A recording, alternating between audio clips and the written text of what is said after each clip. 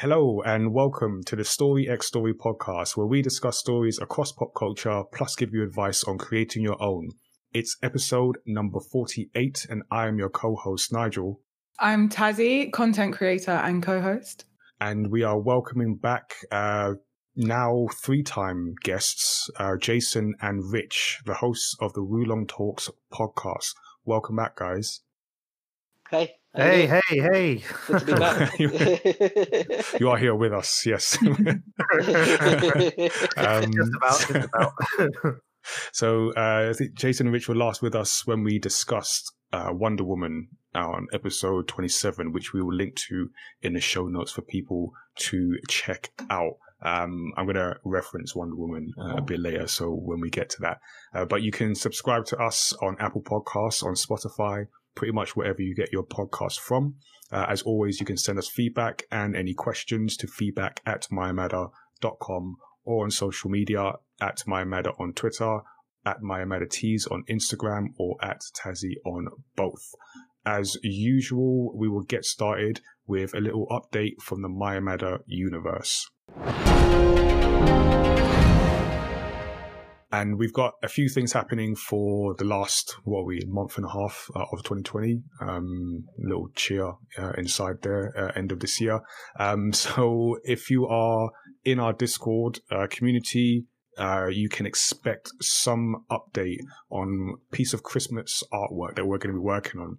So what we're going to do is we want to create a festive theme artwork for the Gamepad community, but we want to get your thoughts on it. So what we'll have like some kind of, democracy. We'll try that out because that seemed to have been working well recently, and let people vote on what characters we're going to have in this piece of artwork.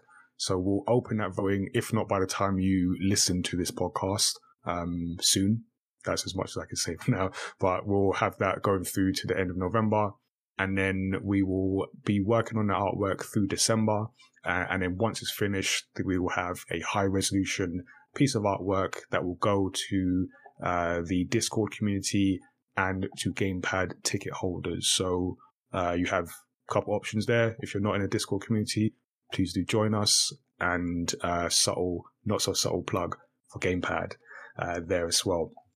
Other than that, we are also going to be updating our Kickstarter backers as we make progress on the new manga Sirius Through the Fog. So I'm currently writing, and the thing with writing is not that exciting to show, but we are also working on some new characters, including characters of people who make up the Myamada brand. So myself, Lau, who's the creator of the Sirius story that I'm now continuing, Penali, our illustrator, Lara Lee, editor, and Tazzy too. So if you're following us on, or not following us, if you backed the last project, we're going to be sharing that. And then after that, we're going to be sharing those bits of character artwork on our socials as well.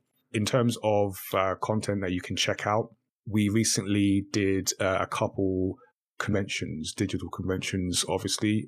I did a manga panel for Thought Bubble and have upcoming content in the form of one-on-one interviews with creators for the online Pop Culture Fest, which is run by the same team that delivered the Malta Comic Con.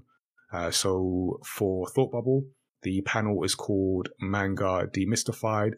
It's with Lara Callahan, the co-host of the Manga Forum podcast, co-founder of the animation studio Line, Wesley Lewis, and manga artist Makiko. And we just talked about different aspects of manga, how it's influenced us, and just to give some, context for people who might not be so familiar with the medium, and certainly for those who may only know it as a stereotype. So hopefully, if you watch that panel, you'll get a bit more of an idea of what manga actually is. And for the online Pop Culture Fest, I interviewed a cosplayer, Aloysia Cosplay. I hope I'm pronouncing that right. I'm pretty sure I'll pronounce it right in the interview, so it's going to be right there. And comic artist Laura Howell. So those will be 2 one-on-one interviews that will be part of the online Pop Culture Fest and will also later be on our own YouTube channel for people to check out. lastly, we have a live stream coming up on December 12th. So we're doing an end of year podcast live stream where we're pretty much recapping the year. This says what year it's been. And just looking back at our favorite stories. We're also going to bring on the My Matter team in terms of us that are working on the new manga to talk about the progress there, recap our favorite stories, and then bring back past guests onto the show to talk about their favorite stories of the year. And I think we've got a few fan slots as well. So if you are interested, send us a message, and then you might be able to join us live on Twitch and YouTube. That's what we've got coming between now and the end of the year. Let's find out what everyone has been enjoying story-wise this week. So it's our time for the spoiler-free discussion about what stories everyone has been reading, watching, or playing. So we will start with our guests. So do one of you two want to go first? I'm a gentleman, Jay. You can go first. Oh, well, thank you. You're welcome, That's my so lady. sweet. Ooh, you're making me blush. For me this week, the story that I've mostly been enjoying and finding just hilarious is Shokugeki no Soma, also known as Food Wars.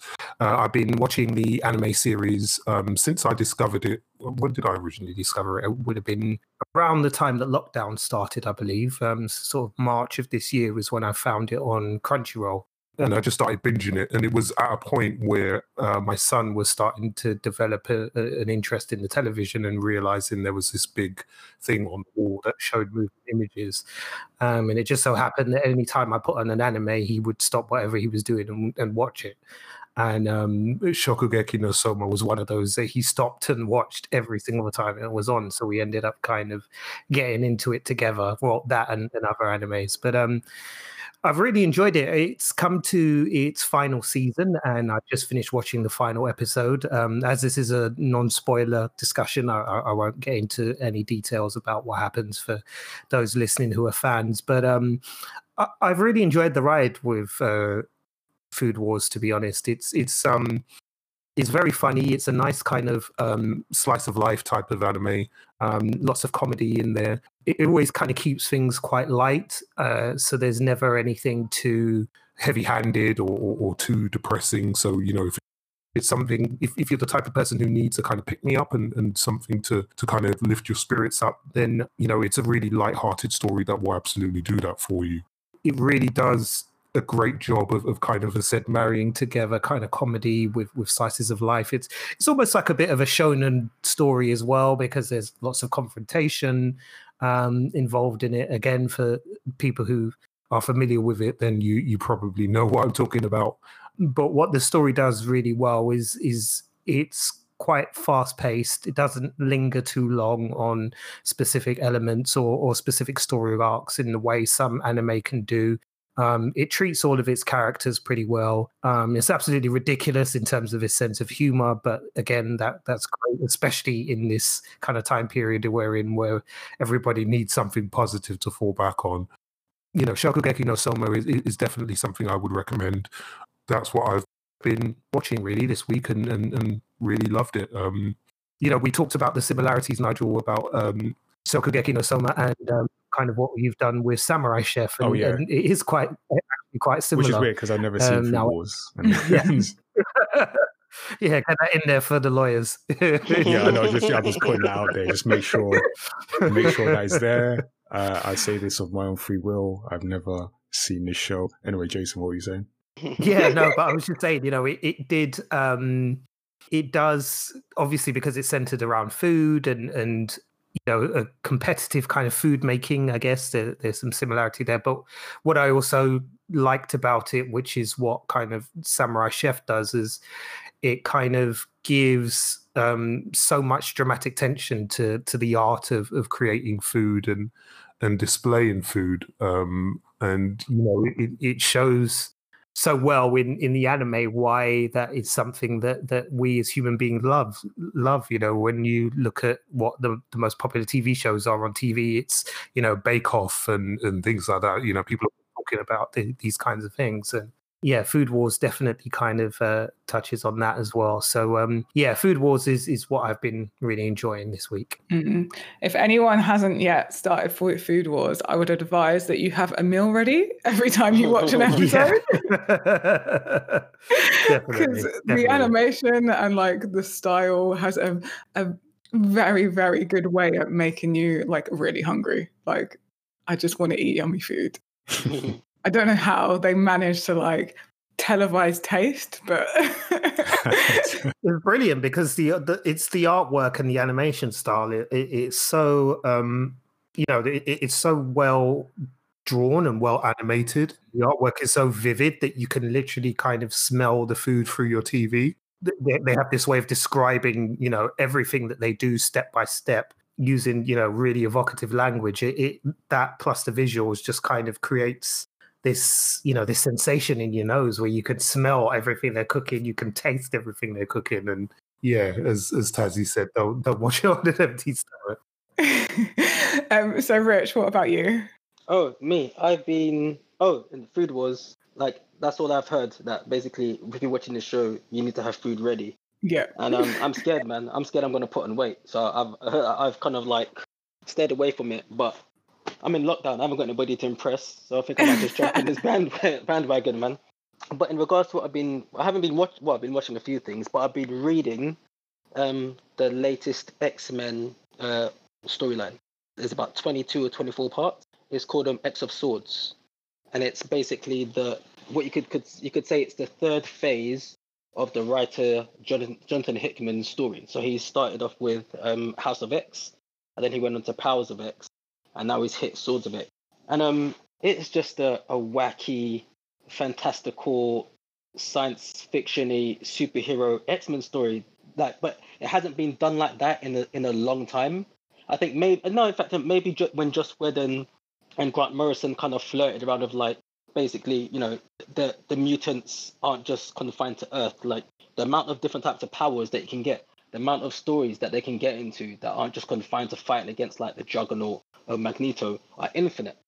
And I was just thinking, like, so right now in this Powers of X, there's a tournament, a sword tournament has been set up between two factions of characters. So one of the X-Men and the other half are Apocalypse's children. So there's like a whole backstory now to where Apocalypse really comes from and how old he really is, and how his conquest to take over the Earth has never actually been because he's mean. His thing of like, survival of the fittest is a mantra to generally make the mutant population better for themselves. And they end up having this battle across another dimension with Apocalypse's kids. But it's just, if any of you guys have read Walt Simonson's run on Thor, where it just took this this character and just threw him out of his comfort zone, that's what this whole thing feels like. But you've got characters like Wolverine, Cypher, Tim Britton, Psylocke. It's just bonkers, man. And as I'm reading it, for some reason, I keep on thinking to myself, could Jonathan Hickman be one of the best writers, or if not the best writer right now? And it wouldn't surprise me if a lot of what he's done, they might use that to try and bring in the Fantastic Four and the X-Men or mutants into the MCU. Because he's just like, right now, he's cornered a part of the Marvel Comics universe, which is just great. You can now build off that. So like characters like Venom are building off what he's been doing. The Avengers are following suit, building off what he's doing. So anybody who wants an insight as to what may happen in the MCU later down the line, maybe go pick up Fantastic Four and X-Men by Jonathan Hickman. I think I saw that pretty well, man. Yeah, I think you did. Yeah, I'm like, let me get on that.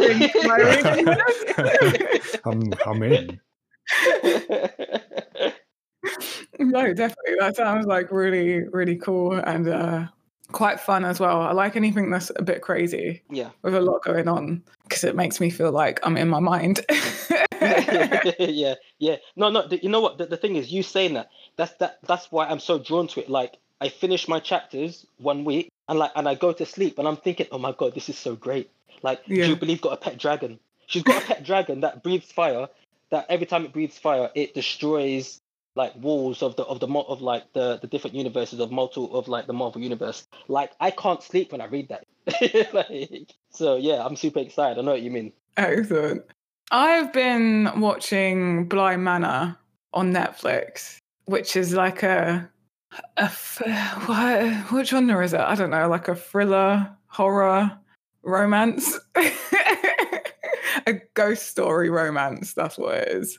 And I would put off watching it for so long because it has an actor in it that I just really enjoy, Rahul, who's also like a big gamer. So, you know, ticks 2 boxes for me. But yeah, so he's someone that I've followed since I watched iZombie, like when that came out. So yeah, Bly Manor, I wanted to watch because he plays like this really funny chef with just tons of dad jokes, and I'm just there for the dad jokes. So I did, like, originally I was like literally just watching it to watch him. Like, I think he's a good actor, and I enjoy watching his stuff. But it's just a really gripping tale. So there are ghosts in it. There are a couple of like jumpy bits, and I thought I'd be way more scared than I was because I'm such a scaredy cat. But the story is just so gripping and so interesting. All the characters like have these backstories and these secrets that you're like progressively going through and like kind of unlocking as the series goes on. I'm about halfway, I think, and there's just like little things that I was like, oh, like, is this what this character's like? Is this what's happened to this character? Is this what's... And like, as you're going on, there's like little clues hinting to like different things about different characters. And it's just like the way this like, it just unravels and unwinds. And it's just very enjoyable. And the characters just have so much depth. Like, no one's simple. And I love that. I just love that they all have this history that's led them to be at this manor, Bly Manor, which in itself has a load of history. And yeah, it's great. And kind of like finding out why characters, like what characters have in common and why they might be drawn to each other. And yeah, there's just lots of sad but beautiful love stories in it. And I'm a sob for a love story. And there's not one character that I hate their character. There's characters that I hate or dislike because they're not very nice people. But you like how they're played. Yeah, exactly. I like how they're played. I like how they're written. There's not one character that I just think, why are you in this? They're all like, nope, wow, love it. So yeah, I know that this is a no spoiler thing. It's really hard to talk about without spoilers. But yeah, it's pretty good and creepy. There's 2 children in it, so that just goes, you know, it's going to be creepy when there's like creepy kids in it. Especially 2 of them. Yeah. A girl is she like 8, and then the boy's like 11 or something like that. And the premise is that they've lost their parents, and this American becomes a nanny for them. That's as much as I can really say. And everyone just has really complicated, like, there's so much going on, and like death is involved with it. That's the only other thing. Other than the ghosts, there's like actual death in it. So yeah, no, it's so interesting. It's just I want to go watch it now. I'm talking about it. I've just found out something, and it was something that I kind of had like a thing like nagging at me, thinking that this was a thing, because there's just all these little like hints, and if you know, you're like your stuff about haunting and ghosts, you'll pick up on them. If you're totally clueless about those things, then you won't really realize it. Yeah. So, and then I've just found out something, and I'm just like, oh my God, how is this all gonna like pan out? But yeah, it's very tragic though. Think like Romeo and Juliet tragic. I think I've seen a trailer for it. It looked intriguing. I was intrigued by it. I've not seen it. Oh yeah, that is definitely intriguing. Just be intrigued. Let it draw you in. Because each episode will kind of keep doing that. Okay, I like that. Mm. Yeah. So, what about you, Nigel? What have you been consuming? So I am. I'm currently reading the Wikipedia page for X of Swords because I'm drawn into that. But let me close that and talk about what we're here for. I've been watching Mr. Robot. And have any of you seen this show? No, I've heard about it a lot. Okay. Yeah, I watched the first season. I didn't watch the second. I don't know why. I think it just bypassed me. Yeah. But, This is on Prime, right? It's on Prime, yeah. So I I'm really watching need it. to get into some Prime shows. There's some good stuff on there. And because I've known of this show, and particularly because there's a tech podcast I listen to, and they always reference it for years now, and it's quite favorably because it's quite sometimes you get like this idea. Well, let me explain what it is. But it's like a thriller series, and you've got this character. Oh, you know what? I've actually forgotten his name. The main character. Oh, I'm so bad with names. Anyway, this guy, he is a hacker. He's like a cybersecurity employee, or he works in a cybersecurity firm, sort of by day and by night. He's a hacker, but specifically you pick up as he's being recruited into this, this anarchist group. Definitely the leader is an anarchist leader of hackers who are trying to bring down this giant corporation called Evil Corp, and he has sort of ties to them. So the interesting thing about the main character though is that Elliot, I don't know why it just came to me, but so he suffers from sort of mental health, and it's very much, it reminded me initially of if anyone's seen Dexter, in the way that Dexter would narrate his existence through his work, and he's quite Elliot is quite a distant character, like emotionally. So he's very introverted. He sort of talks to himself, and like I said, he suffers from mental health issues. But this show, I don't know, I don't have the vocabulary to explain what they're doing sort of visually, but a lot of it's unsettling. You don't know what's what. And the way they shoot it is very, like, it just keeps you on edge. And then as the story unfolds, it's like you're not sure what's what in the story, but it's coupled with the way they shoot and the way they set up the scenes and the cinematography. It just gives you this impression that everything is just on edge, and you're just like waiting to find out, as the character is waiting to find out what is what, you're also finding out with the character. So in that way, it is very gripping in that way, because you're not sure what's going to happen next. It's always that kind of like, I don't know what to say without going into spoilers, but I really enjoyed it. And also on the technology side, sort of, I appreciated the authenticity. Like it feels authentic. Like I've never been a hacker, but I did work as a software engineer for a number of years. So stuff like that, I'm like, okay, how are they doing that? And it feels authentic how he does his hacking, for lack of a better term.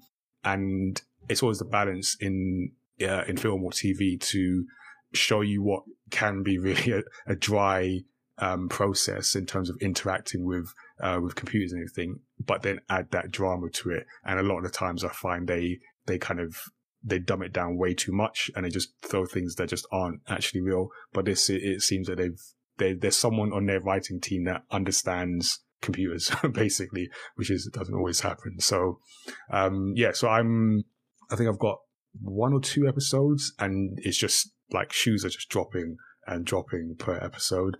So I'm really enjoying it and looking forward. I didn't know there were so many seasons. I thought it was like 2 seasons. So I'm looking forward to watching like the rest of what is available. So yeah, that's what I have been watching. And once I order this X-Men comic, I've actually got, because throughout this pandemic, I've not been reading as many comics, just I've not been able to buy as much stuff.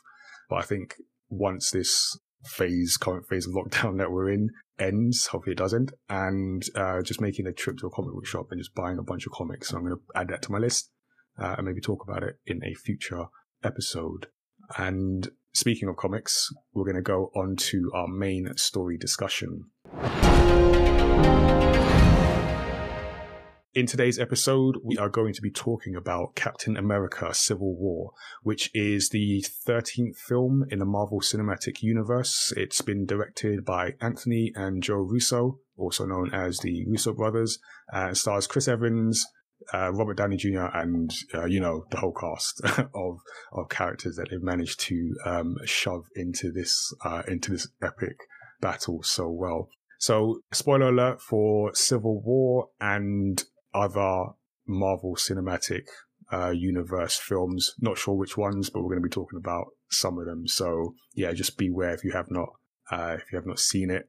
You have been warned. So, we're going to get some quick overall impressions. I'll do a recap and then we'll dive into the story. So, starting with our guests. So, Rich, what is your overall impression of this film? Oh, Captain America Civil War? I love it. I mean, initially when I first saw it, I was like, especially coming off like Captain America Civil War, which is like easily one of the best MCU movies.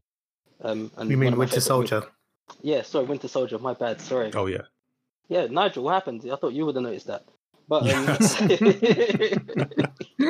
I failed the test. Hell Hydra. But, especially coming off like Captain America Winter Soldier. But so I felt a bit cheated because to me initially it felt like I was watching Avengers 2.1 with all the guest stars in it. It's only when I watched it the second and the third time and I was like, this is just another masterpiece. Like technically Captain America has the best trilogy in the whole of the MCU, and I think you could put it up there with like movies in general that have a really strong trilogy. Sometimes you have like a first good film, an even better second film, and the third film just flops. But Civil War is a perfect end, somewhat, to that Captain America story arc that you have in the MCU. But I, like I said, I was really harsh when I first watched it, and then when I watched it the second time, and then I realized how much of a good job they did juggling all of these characters on the screen, and basically showing the stories for all of these characters, and then literally come by the end of it, you get the true Civil War, so to speak. And and such as in war, you have your death, you have your losses, you have your wins, but it all comes at a price. It's a really good film, man. Really, really good film. I can't praise it. Okay. How about you, Jason? I swing between this and a couple of others as my favorite MCU film. When it first came out, I absolutely loved it, adored it. I thought it was just an amazing achievement, as Richard said, to close out Captain America's story arc in the way that they did. I thought was a very brave choice, and also was just exhilarating as well as a thrill ride, but also had a lot of heart, a lot of emotion that I didn't expect from a comic book movie, and genuine emotion as well, not just because sometimes with comic book movies you get the sense that because the characters can come across as very grandiose and larger than life, that there are some kind of movies, not to mention any names, but there are some movies that kind of disappear up their own behinds trying to convince you that they have this deep meaning that they're trying to convey, or that they're trying to make some statement about the nature of man and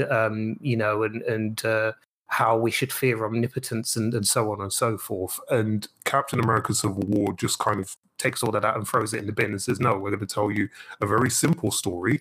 At first, it's going to appear complicated, but as the story goes along, you're going to get it. If you stick with us, you'll get the story. And then you'll understand that really what we're trying to show you here is just something very simple about two opposing sets of ideals and about a decision that's made that could really have dire consequences for all characters involved. And I just love the way the movie kind of sticks to that simple principle and yet manages to build all these other little extra, shiny bells and whistles on along the side of it that, are there to please the fans. But ultimately, that's what the story is about. And yeah, I just absolutely adore this film for so many reasons. And I'm sure we'll get into that in the discussion. So I won't say any more than that. Totally get that. Tazzy, what were your thoughts? I really enjoy this film, and it's like it starts off with a lot of action, and it's just like, oh yeah, it's a Marvel superhero movie, and then we get into the storyline, and it suddenly gets really deep really quickly, and there's just so many themes in it And like for me, ultimately, it's a story about how human superheroes are and friendship, and overcoming differences while you are like between friends and blinded by friendship. Yeah, and like just the humanness of it. Like for me, it's just so human, and yeah, I'll talk more about why I think that a bit later on. But I really like it though. All right. Well, this is about to be some Hive Mind podcast because we all like think the same. One of us. One of us. Yeah. Because I really I really enjoyed this film. Because I enjoyed it when I watched it the first time, and I felt that it's so well executed on both, like Jason touched on both, like the spectacle of what you would expect from a comic book film, but also the fundamentals of a film, of a story that has themes and delivers on those throughout from like beginning to end. And I think I need to get into a habit of like rewatching films. I'm quite terrible at rewatching films. And I was like thankful because of this podcast has made me rewatch stuff. And when you rewatch things, when you've already seen a story, you can take it in a different way. And I feel like I appreciate the film even more now for watching it a second time, and also coming back, having, now we've got to the end of the Infinity Saga, coming back to what is quite a pivotal point in the Infinity Saga. So I really liked the themes that it laid out. I think, like other films tried to take sort of high concept and adapt that to film and have failed. This took a sort of high concept, what happens when you try and regulate these superheroes, and then took it from the high concept down to the personal levels, and it just worked all the way down. So, and it just looks cool. There's a lot of cool action in it, lots of cool characters, and yeah, I feel we're going to get into it, but I just feel like it's almost taken for granted what Marvel have done, and I apologize for sounding like a Marvel fanboy here, but just like what they've done is not. It didn't have to go this way. It didn't need to be this good, and it could have gone a different way. And I think they've done such a good job in putting that together. So yeah, we're gonna dig into all of the themes and the characters and everything. I will do a quick recap of the story to refresh everyone's memory. So this is a story that takes us to 1991, where super soldier James Bucky Barnes is brainwashed and dispatched from a Hydra base to intercept a vehicle carrying super soldier serum. In the present day, Captain America, Black Widow, Falcon, and Wanda Maximoff are in Lagos, that's Nigeria, to stop the theft of a biological weapon by Brock Rumlow, aka Crossbones. Rumlow blows himself up in the fight, and Wanda diverts the explosion, accidentally killing several Wakandan humanitarian workers in the process. This leads the US Secretary of State to inform the Avengers that the United Nations is about to pass the Sokovia Accords and bring oversight to the team. The Avengers are divided. Tony Stark supports oversight while Steve Rogers resists. Meanwhile, Helmut Zemo steals a book containing Bucky's trigger words.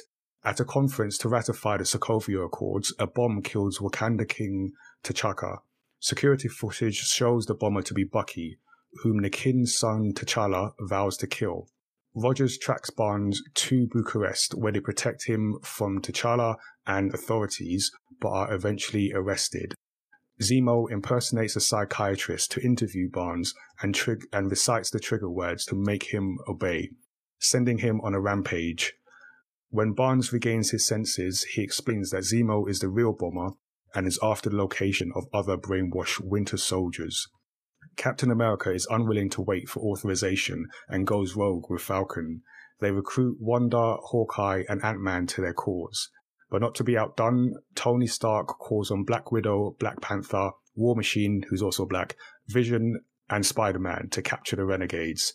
Team Stark intercepts Team Rogers at Leipzig Airport, where they battle until Black Widow allows Rogers and Bucky to escape. The rest of Team Rogers is captured, while War Machine is partially paralyzed after being shot down by Vision. Stark is shown evidence that Bucky was framed by Zemo and tracks down Rogers and Bucky to offer a truce. The trio were secretly followed by T'Challa as they find the other super soldiers have been killed by Zemo. He then shows them footage that reveals the vehicle Bucky intercepted in 1991 was being driven by Tony Stark's parents, who Barnes also killed. Stark then turns on Rogers and Bucky, leading to an intense fight that ends when Rogers disables Stark's armor and leaves with Barnes, leaving his shield behind. Satisfied that he has avenged his family by breaking up the Avengers, Zemo attempts suicide but is stopped by T'Challa. Rogers also later breaks out his allies from the Raft prison. The end. Or is it? Because in the mid-credits scene, Bucky is granted asylum in Wakanda and goes back into cryogenic sleep until his brainwashing can be cured, and Peter Parker explores the new web shooters built for him by Stark. And then it ends, for real. So one thing I wasn't aware of when I first watched it, because I had not watched Community, is the tight link between Community and the MCU, because Community, the comedy series, I don't know what it was shown, but it's written by Dan Harmon, who also wrote Rick and Morty, was directed for a period of time by the Russo brothers. Mm-hmm. So when I saw who is Dean Pelton in Community show up in Civil War as pretty much, because it felt like a similar character, but I then looked into it and then saw, like, obviously you've got like Donald Glover in Spider-Man, is it Homecoming he was in? Yeah, Homecoming. Yeah, and you've got, like, there's a bunch of people who are in Community who are also in the MCU, and obviously the Russo brothers directing Community and then directing a few of the MCU films. So just wanted to shout that out. I figured we just go into the central theme, the central conflict of this piece, and the idea of regulating superhuman. Let me try that again. Regulating superhumans. So we saw in the film, it basically broke down to Team Cap and Team Tony. Let's divide. See if we're going to divide this group. So who is Team Cap? No one. Okay. No, I think the thing is, well, let me put it this go on, way. Jason. As a fan of the MCU, I'm Team Cap. Okay. I love Captain America, the character. I love his portrayal by Chris Evans.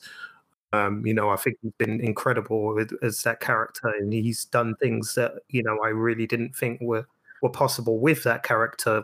When you look at it from a comic book perspective, and Team Cap was like kind of almost cool in the story. They were the rebels. They were the kind of the underdogs. So you kind of rooted for them on that basis.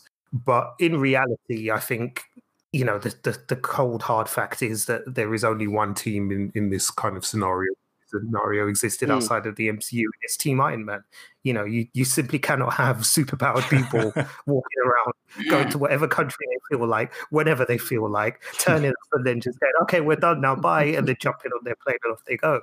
Like that there is no world where where that could happen, or that would be acceptable. So the answer is it's Team Stark, really. That's where you would have to fall down.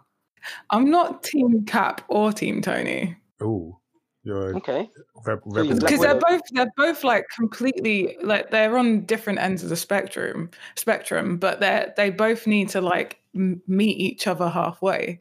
It's like, because Team Tony is the side that it's not really classing them as superhumans, it's classing them as weapons, but they are still human. And then Team Cap is like blinded by his like want and need to be righteous and take that side. Yes, maybe they need someone, they need more like diplomacy. They might be super, but they're still humans, like they're weapons. And they're even constantly referred to as weapons of mass destruction. No, they're first and foremost humans. That's why I'm not Team Tony either. I think I'd probably side... it's like they both have points that I like take, and I think And that's there's the thing. They both have valid points. yeah, and there's this idea that like, but I don't know, like, because on the other hand, there's like there's what's it called? I don't know, like every country sort of has its team that it does just send in, but this is like a team of the outside politics, and they just want to keep people safe, like humanity safe, without all this, you know. But they do and I cause a think lot of destruction as they try and keep people safe. they do, but there's a point that's made as well. It's like, in fact, it's Spider-Man that makes that point. It's if you have this power, and it's, you know, basis of Spider-Man's story, you stand by and don't do anything to stop things from happening, and things happen anyway, like it's your fault. So, like, do they cause destruction? I don't think they're the cause of it. Because Vision does make that point. That's the thing. You see, that's why I swing away from Team Cap, because, you know, Vision's point is correct, which is, you know, if you know, someone's very strength will it always invite challenge. You know, that So you gotta be is stronger. almost it's almost human nature. You know, there is always this desire whenever one person emerges and displays, you know, some form of power that we're all in awe of, you can almost bet your bottom dollar there's going to be somebody else who's going to rise up and say, well, I challenge you because I have the same power as you do, and so on. But that's not the fault of the person with the power. No, but it is. But their existence invites It is a reality of what's going to happen. But then that makes me question. It's like, do people have to validate their existence because other people, like, do you have to like put down your existence because other people you don't put down your existence, but you do have to understand, as Spider-Man says, that you have a responsibility to kind of do something, and having that responsibility means also being aware of what potentially could happen if you do something, you know, and this is but I think to like Vision's point was that, like, I mean, Captain Tony Stark's different because he created the suit, but like if you like I can't even, like, I was going to a point and then it's like zipped. But because Vision says there's a correlation, but if the correlation is the fact that he exists, the fact that these superhumans exist is where the confrontation comes. So it's kind of like a like situation where it's like, well, so it's a chicken and egg scenario, isn't it? Yeah, and it's like, well, which one comes first? Yeah. You'd have to stop existing. You'd have to not exist in your way for them to not challenge you. I don't think it's the fault of the supers that destruction happens. It might be the consequence of their existence, but it's not their fault. Yeah, but then at the same time, what happens when the things do go wrong? You know, then you do your best to prevent them, and that's what they do. But Cap in Civil War kind of accepts that is part of the job, and it's just something he's going to have to live with, and that's fine for him to say. But you then turn around and then say that to Alfre Woodard's character, who is the woman who confronts Tony Stark after he speaks at MIT. Who lost her son. Can you then turn around to her and say, "Well, sorry, it's part of the job," and just kind of, it's part of life. It is. Just get over it. Get over it, woman. I'm sorry. Get over it. I had to drop a building on top of Ultron. Why are you bringing this to me? The world, like, death is part of life, and that is Listen, your son's one of the eggs, man. We've got to break eggs to make things happen in this world. It's like I'm on that because I think as humans we have this fear of death, but like it happened, like we're gonna die unless you're a superhuman who is immune to death. Like, it's gonna happen, and whether that's through, like, whatever that's through. And yes, there's things that we can do to reduce that, but if, like, Wanda accident and she feels remorse, she instantly feels remorse and is like, oh my god, what have I done? And that being a human thing to happen. but she was current, like when she done what she'd done, she was thinking she needs to detain this and prevent it from killing A, her friend, and B, all the people surrounding that. So, and even Captain takes it on as to say that was my fault because I didn't do something sooner and I should have. Yeah. So we've got like a team Tony or team Stark. We've got somewhere in the middle. Rich, where do you fall on this? I'm Team Stark, man. Okay. Team Stark. Yeah. See, the thing is, I think like Jason said, for the younger, cooler generation, I'm sure they'd be Team Captain America, like, hey man, middle finger to the man, like, all that stuff. Like, it was like, yeah, you can't, like, you got the young ones going like, I'm not gonna wear a mask, I can't catch anyone, there's no such thing. And it's just like, okay, I'm not saying it doesn't exist, I'm just saying maybe you should just be a bit careful because you might get someone killed. But yeah, so I can see, like, you've got that fire and that vitality in the stomach, but then at the same time you're just like, listen, this kind of makes sense. Like, and I think, like I said, as you get older, you start to become a lot more attentive. That you're not immortal. Like, you're getting older. Like, it gets to a certain point, you're just like, I need to start making some smart decisions. I can't be doing the whole rebel thing for the rest of my life. So number 2 is the thing that watching this makes me appreciate Avengers: Age of Ultron so much more. I like that film anyway, and I know a lot of people in that film. But the thing is, the Avengers: Age of Ultron is the first time that you see them come up against an adversary when they become one cohesive unit. But you see them overcome that by generally at that point, working together. Like at the end, where when all the Ultron soldiers come, and he's like, you can't take us. We're going to make this drop. We're going to cause this destruction. It's all your fault. How are you going to do it? And like Iron Man goes, like Cap said, we're going to do it together. That's a family. And you get to Captain America: Civil War, and they're just losing. The whole film is just about losing. Nobody wins anything. Like, it generally is a war from the get-go. Like people are just losing constantly, and it's just one of those things where it's just like I watch it and I'm just like, wow, like this is like, you've got two sides of the war. So you've got one person who's saying, hey, come be with us, you just need to do the right thing, be proud to be who you are, and this is for the great good. Then you've got another side going like, listen, I understand what they're trying to say, but you need to think through this logically. In the long run, everybody needs to be dealt with in a specific way, otherwise we're going to go down this route, it's right. And then you've got Spider-Man in the middle, who's that 16-year-old naive young just guy wants to please everyone. who wants to please everyone. He is our version of Steve Rogers, who was trying to sign up for World War II, where he's just like, I just want to make a difference. And you've got both these sides throwing this propaganda at him. So you've got that kind of side to it. Sorry, I'm like, my mind's just really zooming around. And then the third one is really funny that Jason brings up that, when they're sitting around the table and Vision goes, we need to, this makes sense because, like humans, we're scared of each other. We always want to be the stronger one.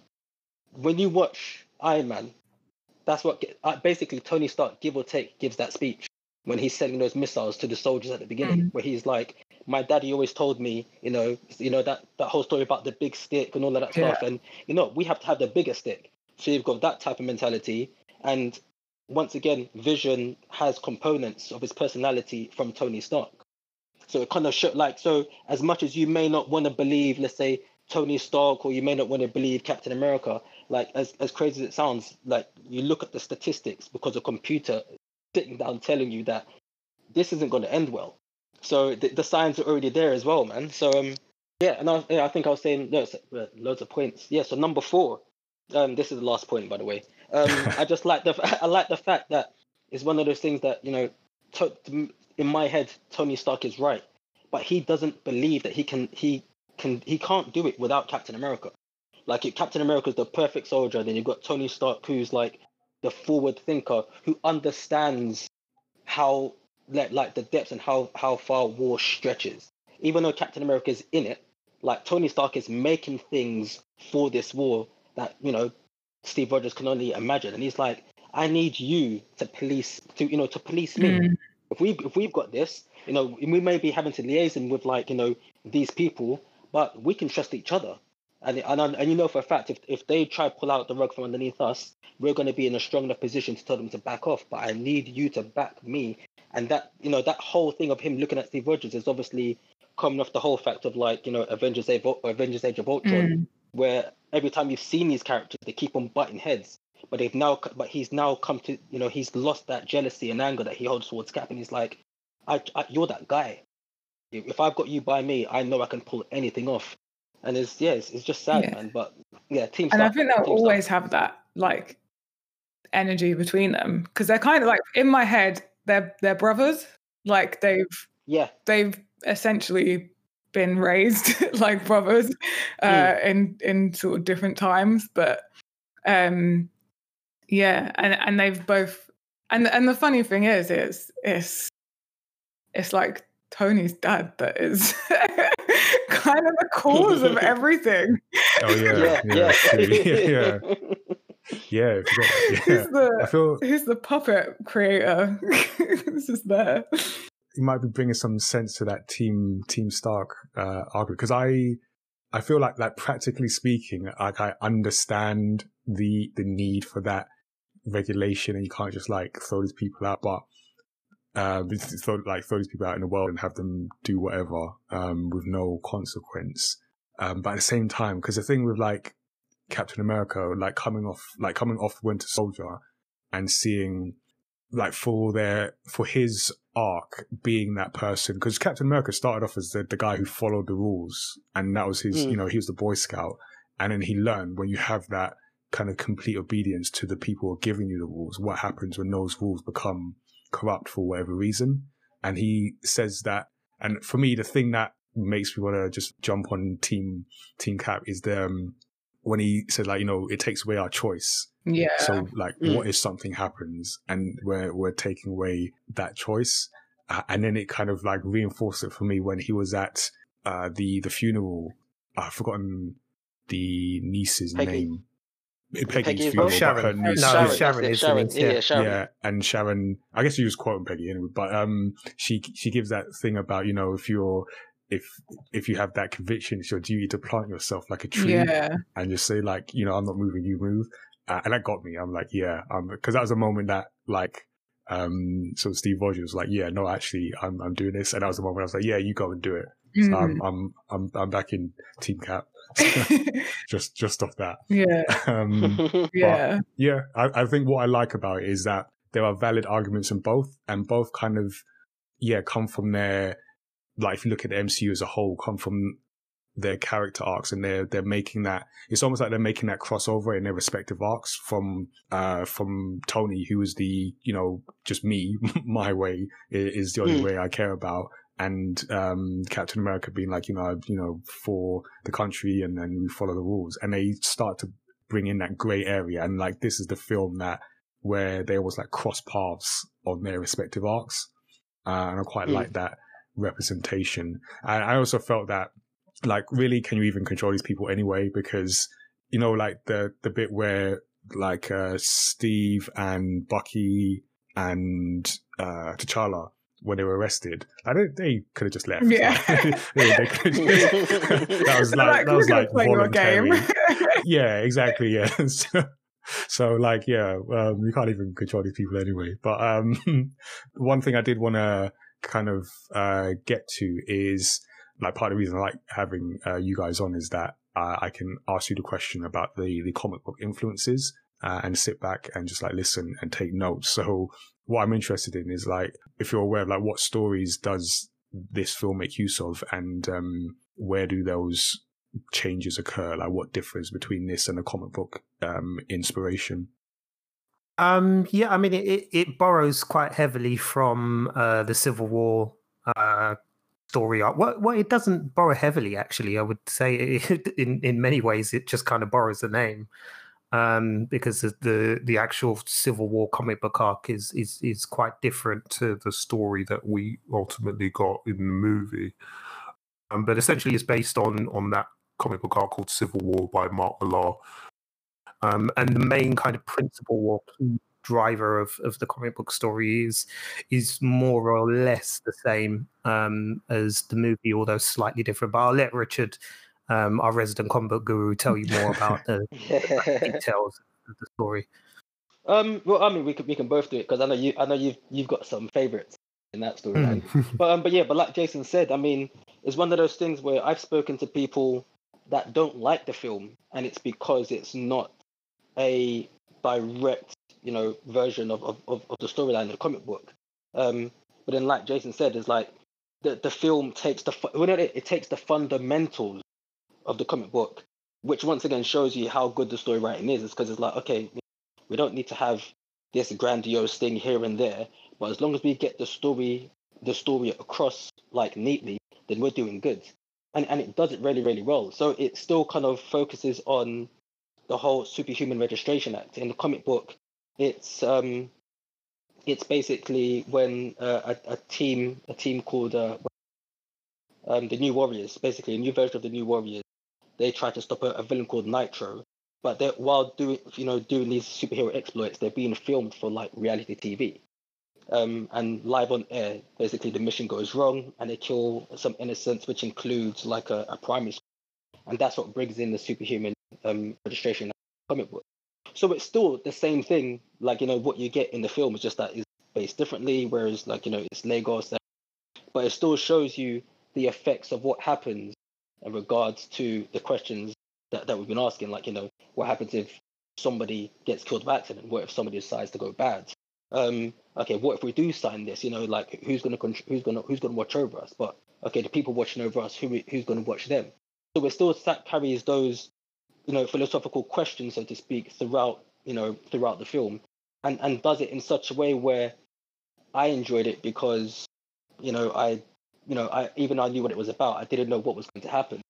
But yeah, it's basically still the same thing. I mean, there's some direct scenes from the comic book which are then their own version in the film, which work really well. I know this is where I'm going to pass over to you for a second, Jason, because I know there's one bit where Captain America sternly tells off a soldier for trying to stop him. Oh gosh, yeah, of course, yeah.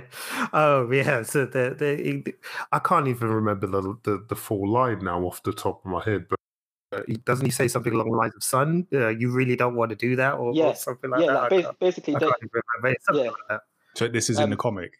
This is in the comic book. Okay. Yeah, but they have their own version of it in the what's it called in the movie. But it's more of like showing you what Captain America is able to do when he's like, I've really had enough of this nonsense. I'm really going to start pulling out the stops. So in the comic book, after he has this discussion in regards to signing Superhuman Registration, he decides he's not going to sign it, and they bust into the room and they're going to stop him. And he basically jumps out of a window. There's like this is how dangerous Captain America is. They've got the army waiting for him already.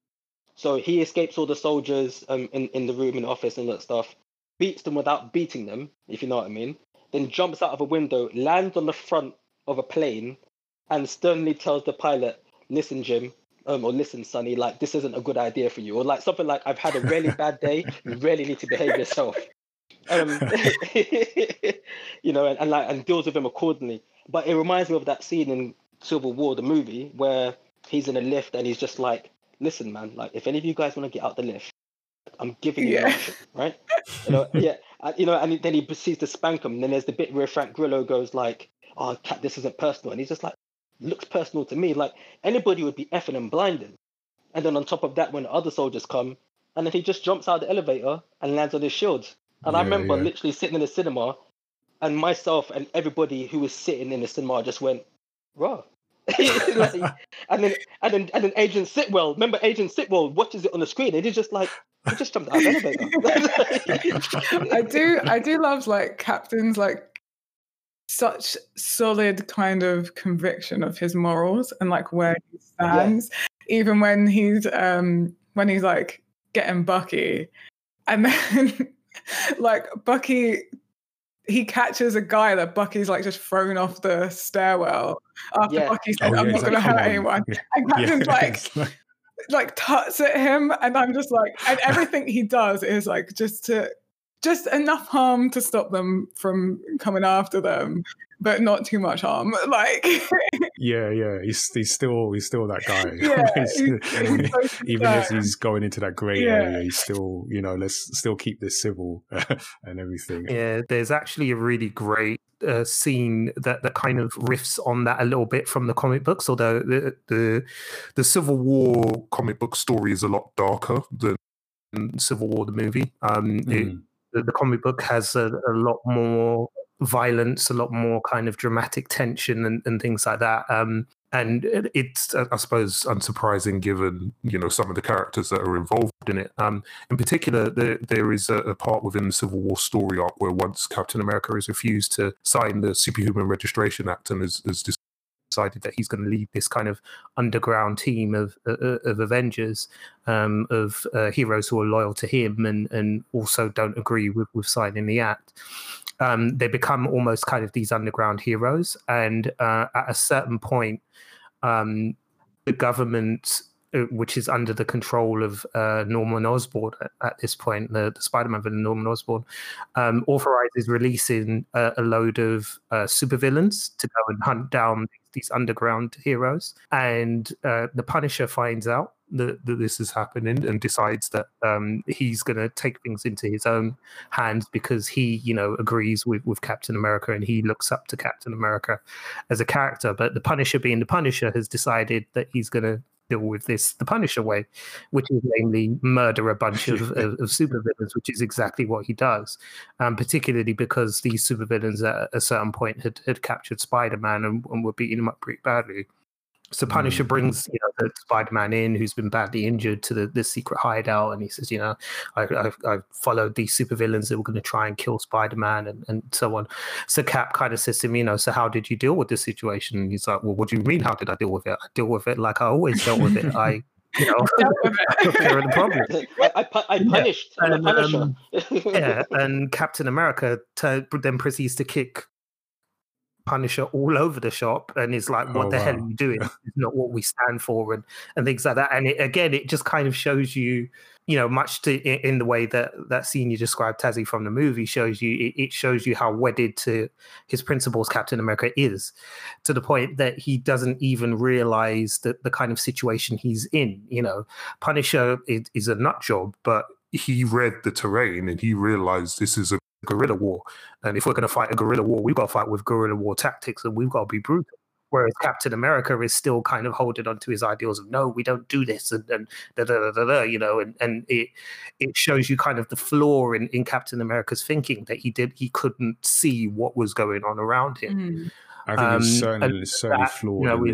And that's how it kind of almost plays out in the movie in a way, not as dramatically as that, but you get that kind of subtle shift in the movie where you realize, wow, Cap doesn't realize what's going on around here, does he?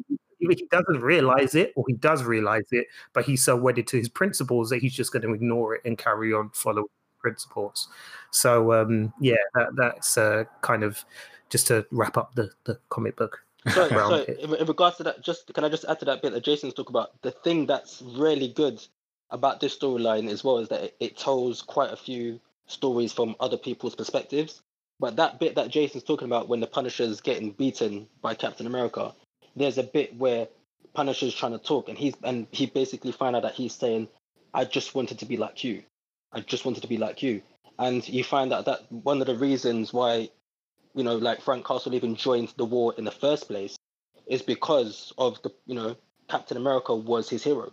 Like as crazy as it sounds, like, the Punisher is just whack nut job who just goes around, he's a vigilante onto his own. But his hero is Captain America. Blonde head, blue eyed, square jaw, white teeth, Mr. Apple Pie, Captain America. But like I said, once again, it shows that whole thing of like, Cap doesn't understand the ramifications of what he's able to do in the long run. Like it's, I don't know, but it's just those little bits and pieces where I'm just like, it just reminds me how good the story is. No, it's good to hear like the comic influences, because what I like about adaptations, and I think we said it on some episode of the show before, is like this idea of you can adapt it for a different medium. It doesn't mean you need to be like one for one just because of the the differences in the mediums, but also it gives you like leeway to make changes that serve the story you're trying to tell now, and not just trying to exactly recreate the story that you've borrowed from the comics in this case. So I always appreciate it when like creators sort of use creative license basically to make a good story. In this case, a film, making a film, so make a good 2 or 2.5 hours. This is a long film. Yeah. In this case, and not try and stick to what comic fans would expect, because that's what they've read and that's what I like and that's what I want to see. We're just taking that inspiration and then making a film that fits within what we're trying to do in this saga, in this Infinity Saga, for this stage. So yeah, I like hearing about sort of differences and where they've made sort of good changes as needed. One of the things that I definitely wanted to touch on, because Civil War introduces a couple of new characters. We mentioned Spider-Man, obviously Black Panther is one of them, and sort of watching this since the passing of Chadwick Boseman, when he had his introduction, it's kind of like it just hit me a little bit. It's like, oh wow, I cried. It's a weird moment, and it's weird because of the scene he's introduced where his father is blown up and he's dying, and he's kind of holding his father, and you kind of know like, oh wow, actually, and he's the one that's not here anymore. So it's a weird kind of moment. I don't know how you guys felt. You said you cried, Tazzy. Yeah, like it just hit me, like, and he plays T'Challa so well and like so strongly, like there's so much in that character. It's so embodied. It's one of the most like present characters that appears on screen in Civil War, and like doesn't have that much screen time, and just wow. And it just dawned on me, I was like, we're never going to get a new performance from Chadwick Boseman. Yeah, it was like, wow, just and this was like the introduction of someone. It really like just hit me, and it dawned on me, that kind of loss. Which I'm not someone that normally gets taken out of the reality of the thing I'm watching. Rarely happens. So yeah. Yeah, that's a big moment. What did you guys feel, Rich or Jason? Yeah, I think it left me quite sad as well. I mean, again, before I kind of go into that, I gotta give shout outs to the writers of this movie, Christopher Marcus and Stephen McFeely. They're just, how on earth they managed to tell not one but 2 origin stories in a movie that is ostensibly about Captain America, and not take you out of the story of Captain America and not take you away from his journey, yet completely introduce these 2 characters and tell you their origin stories in a satisfying way that basically cuts out all the fluff and just gets to the meat of who the actors are. I think they did it by not doing an origin story. they just like had the characters, and both like Black Panther and Spider-Man, they came into the story where the story needed, not to retrace the steps of, how did Spider-Man become Spider-Man, how did T'Challa become, well, he's not king at that point, but where does he come from? It just skipped all that. Just, these are the characters, especially Spider-Man. We all know, we've seen that before. Everyone knows Spider-Man. Exactly. So they've just brought them in where they're needed for the story that they're telling, and not try and add in that fluff of like, oh, we need to explain how they got their powers and all that stuff. Because even with T'Challa, we see him at the UN when they're signing the Accords. And then when Bucky is triggered and he goes on his rampage, you kind of see him taking on different people, and T'Challa comes up. And if you didn't know the character by then, you're not sure what he's capable of. But you see him without his suit, he's just a guy, and he's like going toe to toe with Bucky. Like, oh, okay, all right, so there's something. He must be some kind of super soldier like Captain America. So I like they just introduced it through the story, through the conflict, and not with like exposition that we have to tell you all these characters. So. I think for me, well, you know what is sorry, Tazzy. You know what is clever about that as well is remember, before you actually get to that scene that you're talking about, there's actually the chasing where Bucky is trying to escape the German police who've come to arrest him, and then Black Panther starts chasing him, and it's only at the end of that that entire sequence that it's revealed that the Black Panther is T'Challa. So then you're like, oh, okay, so that would explain why he can then go toe to toe with the Winter Soldier when he has no suit or anything else on, because you've already seen what he can do before then. And then even in the car ride along, when they go into the facility where Bucky is being held before his rampage, and they're in the car, Captain America and Falcon and Black Panther, and Falcon says, so what is it? Do you like cats? Yeah. And then you get that very, very short, sharp, and important piece of speech from T'Challa where he basically says, "This is who I am. I'm the Black Panther. It's passed down from generation to generation. I'm a badass, and you can't stop me from getting your friend." And that's basically a couple of lines. They've essentially summed up the entire character, so you know who they are, you know what they can do, you know what they're about, and what they want. And again, it just is one of many, many, many examples from this film I could pull out of brilliant pieces of writing that explain these characters so perfectly. So I thought that was worth mentioning. But sorry, go on. Yeah, I think for me, and whether it's done on purpose or it's just like coincidence, but it just adds to that like superhumans being human part, because it's a very human introduction, a very natural introduction to characters, because when you meet people in real life, you don't suddenly get like their whole exposition and backstory, do you? You get these little snippets of them, and that eventually boil down to you getting to know them more personally. And I feel like that's how we're introduced to characters in this. It's like, oh yeah, this is so and so, they're about this, and then you just add little bits of personality on top of that, rather than just being like, and here is their entire life story. You kind of watch it unfold, and you're just like learning snippets, and then just leads perfectly onto the Black Panther movie. Exactly, because then everyone was hyped for that. Yeah. Like, I remember being so hyped. Like, oh my god, who is this one? So ready. I had that countdown. Like, when are we seeing more of this guy? Yeah, I mean, I want to get onto the talk more about some of the themes in the story, but just on the Black Panther point, because obviously, having seen the Black Panther standalone film and just wanting more of that, and now, obviously the tragedy of Chadwick Boseman passing, because I think, just in case anyone doesn't know, he died at was relatively young age, but then even, I mean, I didn't know that he had I forget which cancer.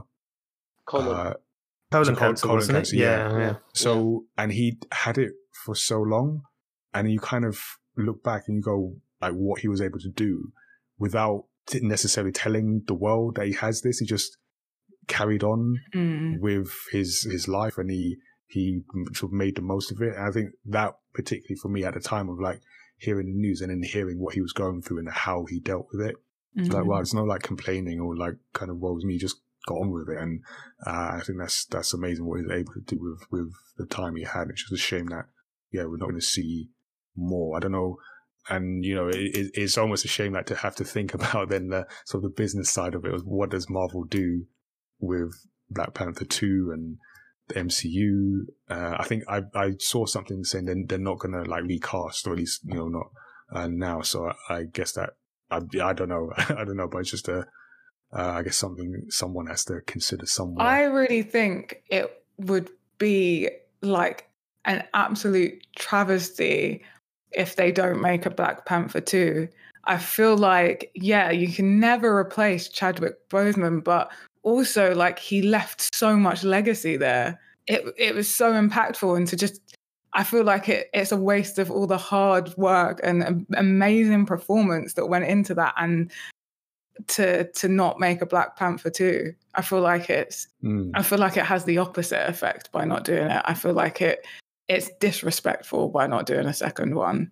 Because I feel like he put so much into that performance, and when you like read about how he was on set and with all of that, I'm like, this is You have to continue. This isn't a no way. Like, you've got a Black Panther. The Black Panther doesn't die when whoever's being Black Panther dies, right? The Black Panther lives on through generations. Yeah, it's true. Actually, yeah, in the story. And I think by not having a Black Panther 2, you lose the message Black Panther itself leaves, and I feel like you lose the legacy that Chadwick Boseman left. I feel like you just lose so much, and there's so much meaning behind that film. There's so much meaning in that story. There's just so much in that story, and I think to stop it, it's like what message does that leave? Yeah, I mean, the simple fact is that they're not going to stop. Like I said, business made $1.7 billion. There is no way they're leaving that money on the table. So, if Black Panther will be back, in what form it will be back? That's the question. No. I think they are doing the right thing at the moment by saying, you know what, we need to take our time and decide how we handle this situation, because, it's not unprecedented, but in some ways it is unprecedented because, as you said, Tazzy, this is, in many ways, for many people, this is more than just a movie. It's about a culture that is created. It's about a legacy that it is left behind. And, Chadwick Boseman's legacy is tremendous on the film industry. There's so many things that he's done. I was reading about how he campaigned for Sienna Miller to get paid more money on 21 Bridges. It was horrible when he found out how little she was being paid. So, and he did that, and he managed to secure her a better payday. And there's loads of other stories like that are around him from the people who've worked with him who say, he was a guy who left a positive impact on everything he did. So yeah, I think, there's no way, as said, that they're not going to do another Black Panther. It's just going to have to be a thing of, well, we'll just have to be patient and wait, because people are still grieving, and feelings are still raw, and all of that kind of has to be taken into consideration. And they said that they need to work out what they're going to do with the character and how they're going to do it. And I think all the fans are understanding of that these things take time. This is a sensitive situation, and we've just got to have faith and trust that they will make the right calls. Like, it has to be amazing. Oh no, because I was gonna say that basically, like, I mean, bar everything he did outside, just being the superhero that was Chadwick, right? Like, technically, like the character of Black Panther, because I remember like seeing some people who didn't really understand, like, they could just replace it. I'm just like, nah, you know what? This is the equivalent of like every time they cast a new James Bond or they cast a new Doctor Who. That's newspaper-worthy story. It's a newspaper-worthy story. So in regards to casting him again, like you said, as crazy as it sounds, due to all the grieving and everything, like, it has to be done. But here's a question for you: like, how long is too long? And how? I mean, like, to your minds, like, as much as they're saying they're not going to do like a CGI version of him, which I think is amazing, like, but then who would replace him? Who could replace him? Because, like I said, when you look at the people that have played James Bond or they played like Doctor Who, they're people that bring a certain amount of themselves to that character. So when that person leaves, that person is still considered Doctor Who or still considered James Bond. And Chadwick did that on his first performance of this character. So like it's almost like, as much as I want this Black Panther 2 to come, like, I'd rather see it sooner than later. I'm scared because as easy as it is to continue this legacy, it's so easy to mess up as well. That is true.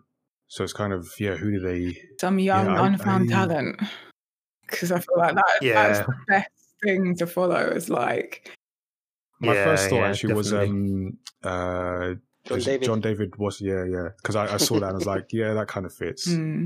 I could see that, but maybe it is like some unknown. It's big shoes to fill, man. Because not just the character, the actor, but then just what it now means, like for people. It's tough. And I think in a weird way the whole pandemic sort of forcing Marvel to push back plans is in that very niche view has might prove to their benefit in this case, to allow them to that time to think about, okay, how do we play this? How do we play this going forward? So it gives them time, like you say, Jason, just take their time. So it allows that. But yeah, I don't know what the answer is. I don't know. It's just a challenge. Yeah. Listen, there's people at Marvel Studios who are paid a lot more money than us who don't know what to do with this situation. So there's no way we can solve it, because if they can't solve it, then I bet it's something funny though. There's people who are getting paid at Marvel to deal with this particular situation. I bet they can't sleep at night. Yeah, I guarantee they can't. Pure IBS. I guarantee they Pure can't. IBS. I feel like we've done enough work for Marvel on this podcast anyway. Yeah, I know. We have given Marvel a lot of like good tips on the show. So Marvel, if you're not watching yet or listening yet, like you really should be, because we're doing the work for you. But yeah, I just wanted to make sure we did just make sure we show some appreciation to Chadwick Boseman's performance. Like I said, I did want to go back to some of the themes in the film, because I'm always interested in the themes the story tries to portray. And in here we have, we spoke about sort of should superheroes be regulated and which sides, but it kind of goes down to, particularly with Captain America, this idea of good versus right, and then the overarching idea of liberty versus security. So you have the idea of having the security of knowing where these superheroes are, and that we, quote unquote, control them, and we can use them to our ends. But then you lose that liberty. And I felt on the good versus right. I was, as I was putting these notes together, I saw that phrase, and that kind of struck me as like, what is good versus right isn't always isn't always the same thing. But the one that I wanted to throw to you guys is this idea of friendship, and Tazzy mentioned it, and I feel I didn't really think about it too much on first watch, but just watching it back for the second time and just seeing the lengths that Steve goes to essentially just protect his friend. And I'm even though I've already stated my allegiance to Team Cap, I do question some of the leadership decisions when he goes to some of the places he goes. So you have in the film, like the point where Steve talks about Bucky and said, like, he's my friend, and Tony replies with, so was I. And this idea of, these friends being broken apart, or friendship sort of being the cause of like some of Steve's blindness. So like, Tazzy, how did that make you feel as you were watching it, and the lengths that like particularly Steve goes through for his friend? I think it's complicated in this because Bucky has been brainwashed. Like, he has a trigger word then, and he's not himself. And Steve might be blinded by his friendship, but he also was right. He went through great lengths to protect his friend. And I feel like when Tony did say, like, so was I was like, people can be friends with more than one person. Like, it always bugs me about people that it's always like, if you're friends with them, you can't be friends with me. And it's kind of like an idea of like, well, maybe you should help your friend help their friend if something's wrong. I feel like both of them are so they're so blinded. Like, Tony's blinded by the fact he feels his friend is betraying him and like going against him. And then Steve is blinded by his friendship, and an old friendship that, he's kind of not taking a step back and looking at it a bit subjectively and just, taking some more time around it. And this is why I'm like so in the middle, because I feel like everyone just needs to communicate a bit better and like talk it out. Come on, like, just try and look at each other's side here and meet in a middle ground, because Steve's blindness ultimately led to them discovering the truth. And I feel like if they'd just like spent a bit more time talking and communicating, they would have got to that truth with less collateral damage. Usually that is usually the answer. It's just but it's kind of like why this film is so human, because in reality, people really struggle to communicate when it comes to strong feelings and when someone you care about is in trouble and has the world against them and really needs you as a friend.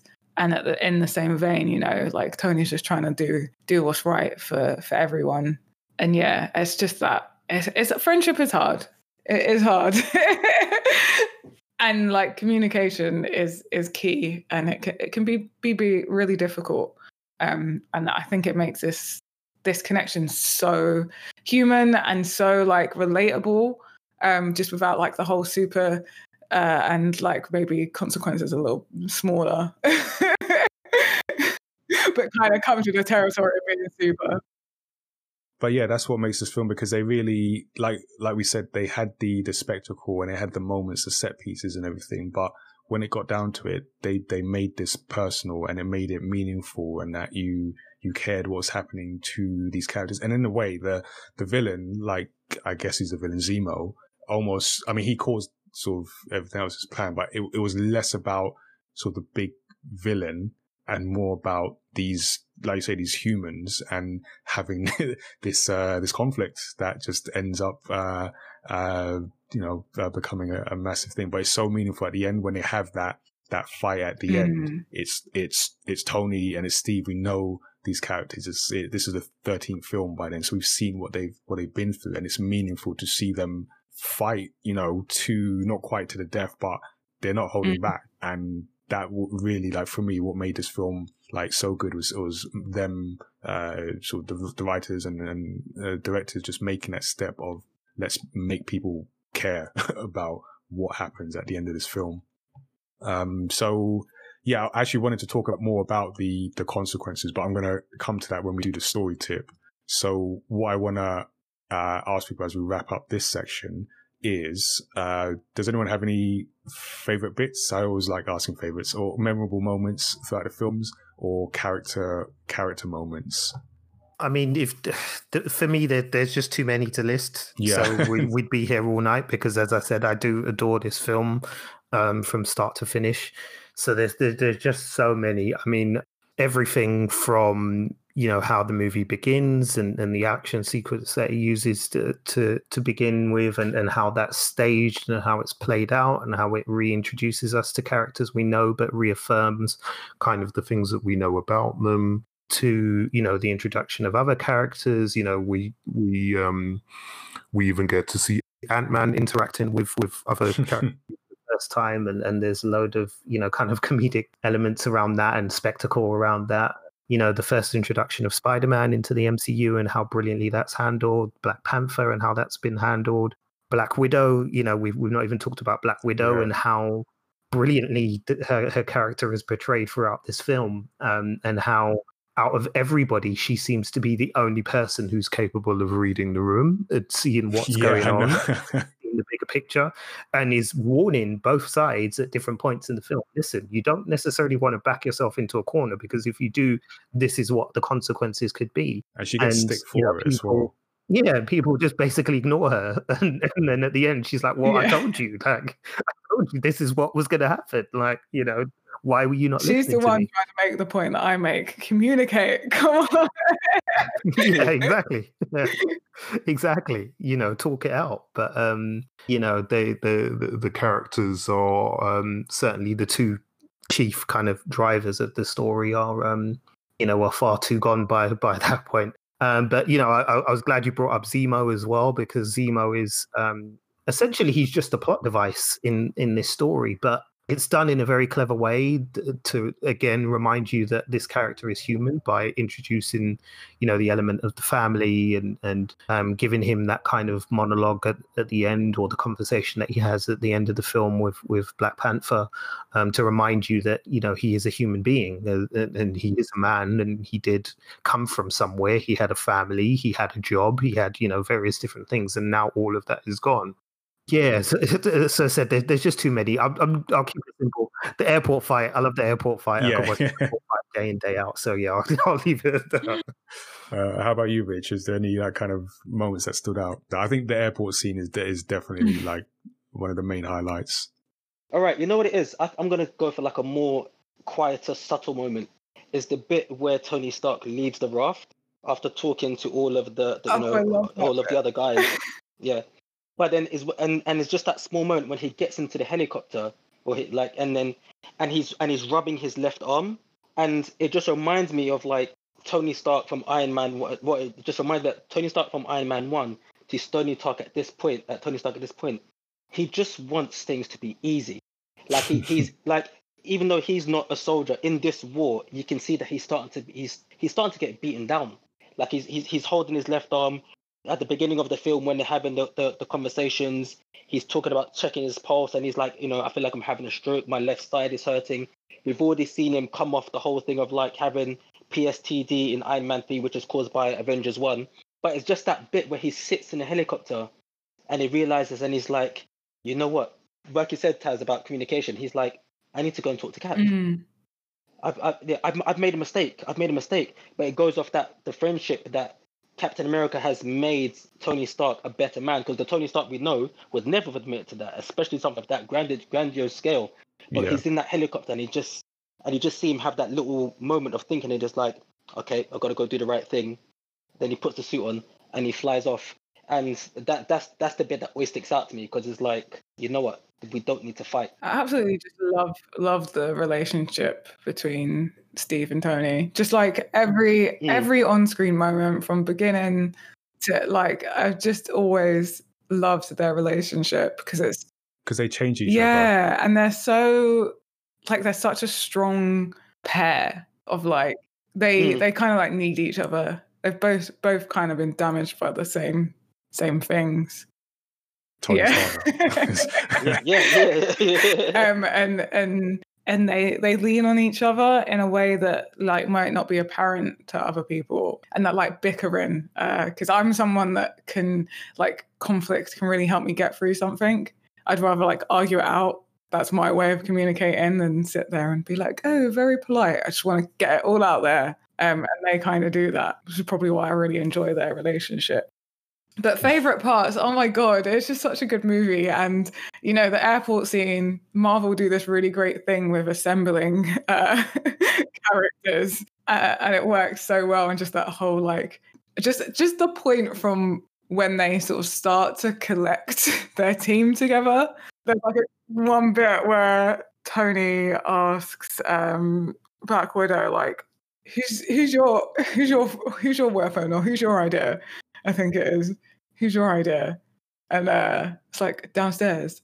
And then like when everyone meets, and it just every moment where a new character is introduced, like Ant-Man's constant, like, no one knows who he is. What is he referred to as?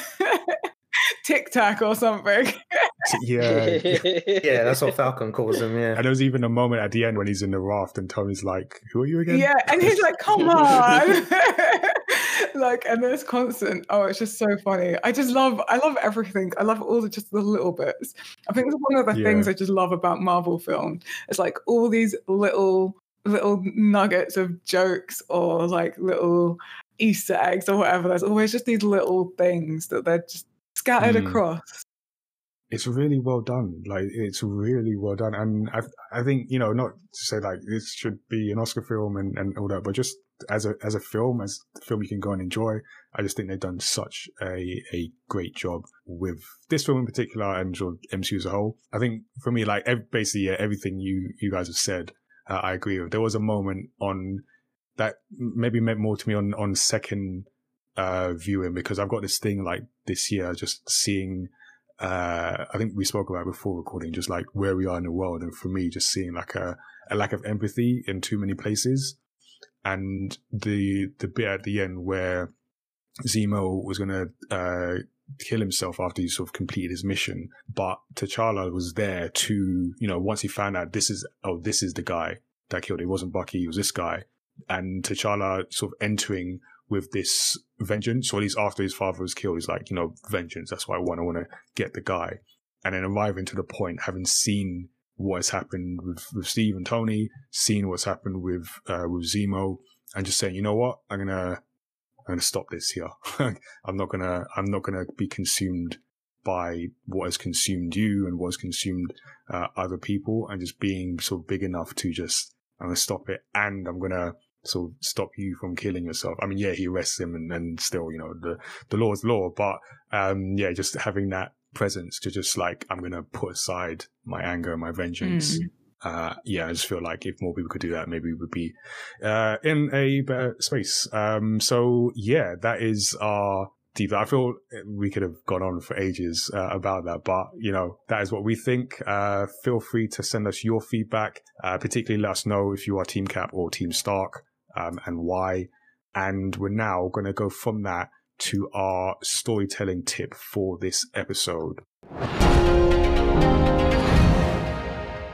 I teased it at the beginning. I was going to mention Wonder Woman just because I remember the last time Wulong Talks were here, we just talked about Wonder Woman, and we were particularly disappointed in the third act and how it undercut the interesting premise that had been set up in the film.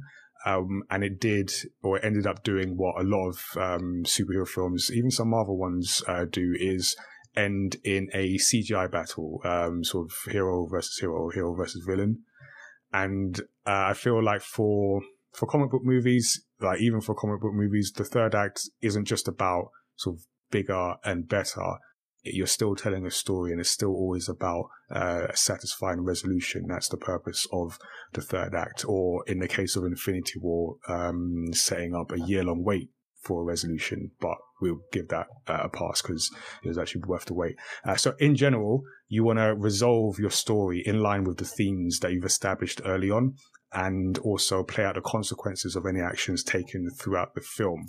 So the problem that I had with Wonder Woman is that it set up what I thought was quite a very interesting premise, and it seemed to be on its way to forcing the main protagonist, Diana, to completely reassess her worldview by showing her that man is inherently willing to wage war, even without the influence of the god of war, Ares. But by the time it got to its third act, it essentially just threw it all out and said, actually, she was right all along. So for me, there was nothing complex or meaningful or interesting, just lots of CGI. So it was a disappointment. But Civil War, what I really liked, one of the many things I liked about this film, it doesn't get caught in the trap of just descending into a final act, which is just a battle of superhero versus superhero for the fate of the world. It's actually the opposite. And for me, this film gets better in the third act because it goes small and personal and not big and meaningless. And the way I know they must have thought about this is they actually moved the big battle to the second act. So it gave the people what they want in terms of a spectacle and seeing that great airport scene. But it then went into the third act and delivered from a storytelling perspective on the relationship and conflicts that had been set up in the first two acts. So something to think about as you're developing your stories is that the third act can really make or break your story. So here are just a few things to think about when it comes to writing yours. So number one is to remember your themes. So most of Civil War is about the Sokovia Accords, with Captain America and Iron Man falling on either side of the debate. And the third act takes their conflict to a whole new level while still showing them at the most extreme opposites of the sides they have taken in the film. Which brings us to number two, is make it personal. So it can be hard to wrap our heads around save the world stakes, which you see a lot of the time in superhero films. But the problem is, deep down, we as viewers, in this case, we know the world isn't going to end. That's not a real thing that happened. So it kind of, on a maybe very, very subconscious level, we know this isn't going to happen. But one friend keeping a dark secret from another friend to protect yet another friend, we get that. That's human. Like we've been through that kind of thing. I don't think I've been through that kind of situation, but just on a general thing, we kind of understand what that's about. So as you develop your third act, always look for ways you can make your story relatable to the audience, to other humans, regardless of the setting. And number three, make use of reversals. So the third act here is a good place to use the element of surprise or otherwise reverse expectations that make you think twice about what has come before.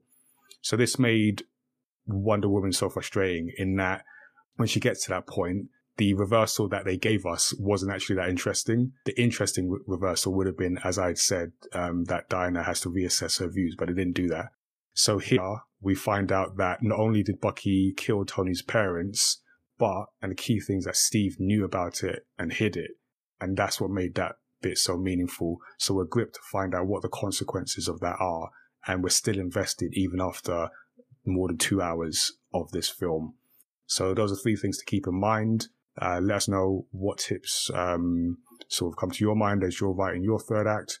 As always, you can send us your feedback to feedback@mymatter.com. Let's find out what our guests are up to.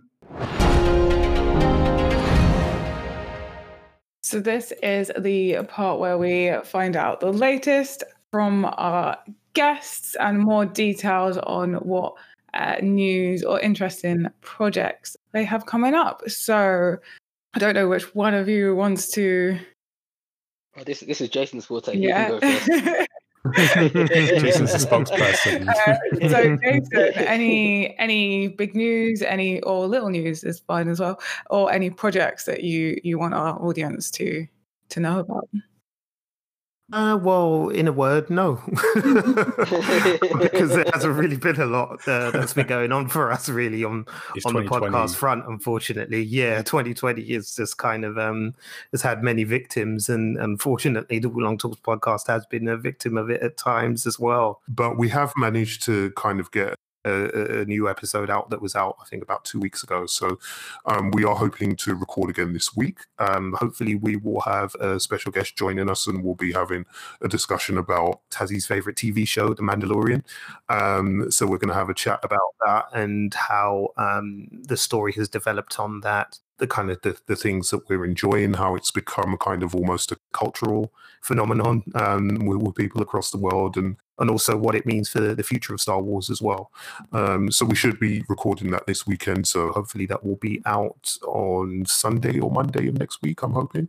Aside from that, we're pretty much kind of gearing up towards Christmas. So we haven't really decided what we're going to do for our Christmas special this year. But there are a few kind of Christmas-themed movies that we're thinking of looking at. And some of the ones that people don't necessarily always think of.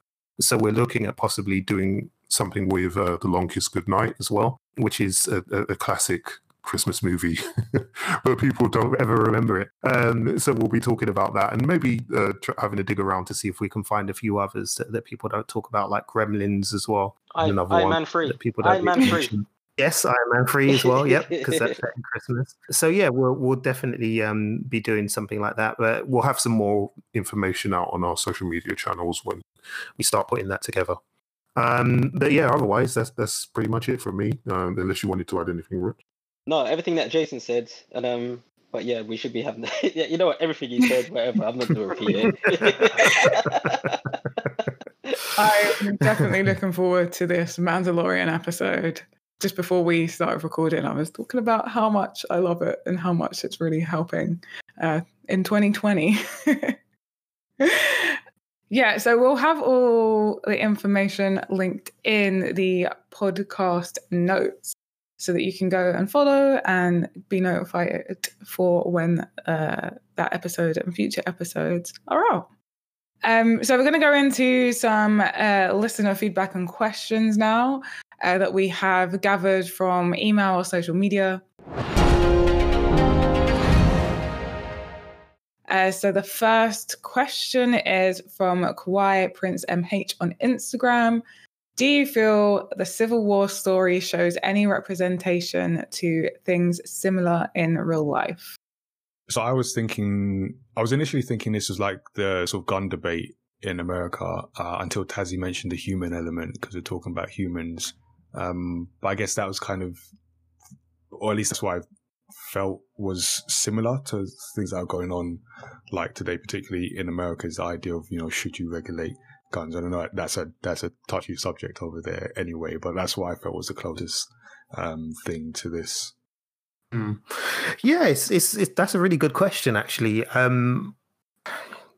I think maybe perhaps you could argue the way that there is or there certainly was at the time of Trump's election and during his kind of 4 years, there was this pushback against the idea of globalization, and that one of the things that kind of spun out of that debate is the idea of the things like the United Nations and the World Health Organization and these big global institutions and the authority that they wield over individual nations, and how some people feel that that's a bit insidious, and that these big they're not corporations, but these big institutions can't be trusted. Non-elected with people. bodies. Yeah, they're non-elected bodies that aren't held accountable to anybody and things like that. And so I suppose, over the last kind of 4 or 5 years, the debate that's kind of ping-ponged around that is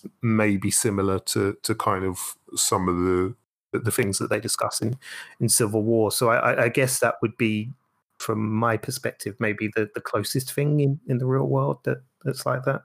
I think it would just be a thing of like, it's just reflective of the world in general. Like, no matter what happens, like us as a human race, we just don't get on. We are like Tony Stark. We're like Tony Stark and Steve Rogers. We're like brothers that, everybody loves each other as a human race. But there's going to be that one or two thing that like this person does that's going to, it's going to upset you. Like maybe they don't put the lid down on the toilet.